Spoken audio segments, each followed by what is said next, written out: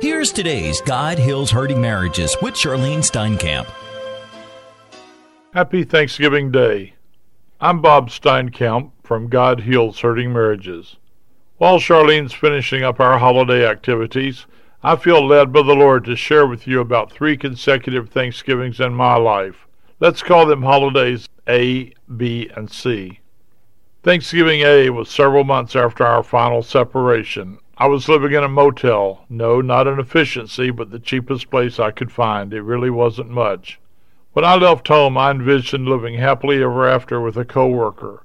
She had gone north to be with her family for Thanksgiving. My holiday meal that day was a TV dinner, eaten alone on a folding card table in my room. That year I had called Charlene and asked if I could come to our Thanksgiving dinner.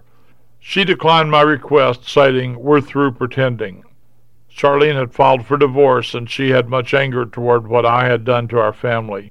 1 year later, when Thanksgiving B arrived, I had met someone and was attempting to take the place of an absent father at a strange holiday table.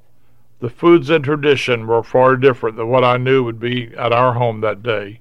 Even this many years later, I can still recall wishing I was at home for Thanksgiving. Try as I may, I was still the square peg in the round hole of that Thanksgiving. Her parents knew, her children knew, and I knew, and even greater, God knew what was going on. Somehow I imagined that He was overlooking my sin. I silently longed not only for Charlene's dishes, but also for her presence.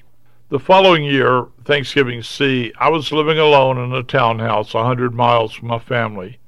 We were divorced, but Charlene and I had begun to communicate a bit, and I had commented about missing our family Thanksgiving. On the Saturday after Thanksgiving, she loaded an entire Thanksgiving dinner and 3 children into the old Zephyr and brought Thanksgiving dinner to me. We all 5 had a great day. So that's when you went home? No, God was calling, but I was still resisting. It took me almost 7 months, another move, and much more heartache to come to my senses and remarry my wife.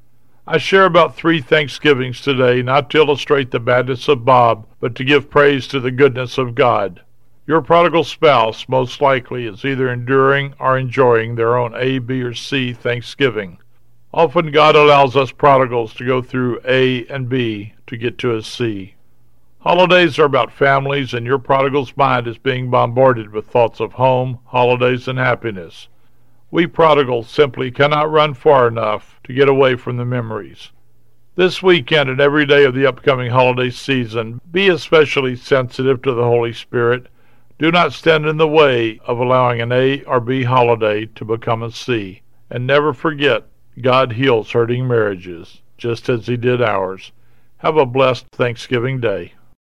You've been listening to God Heals Hurting Marriages with Charlene Steinkamp. You can write the Steinkamps at P.O. Box 10548, Pompano Beach, Florida, 33061. The Steinkamps also invite you to visit their website at rejoiceministries.org.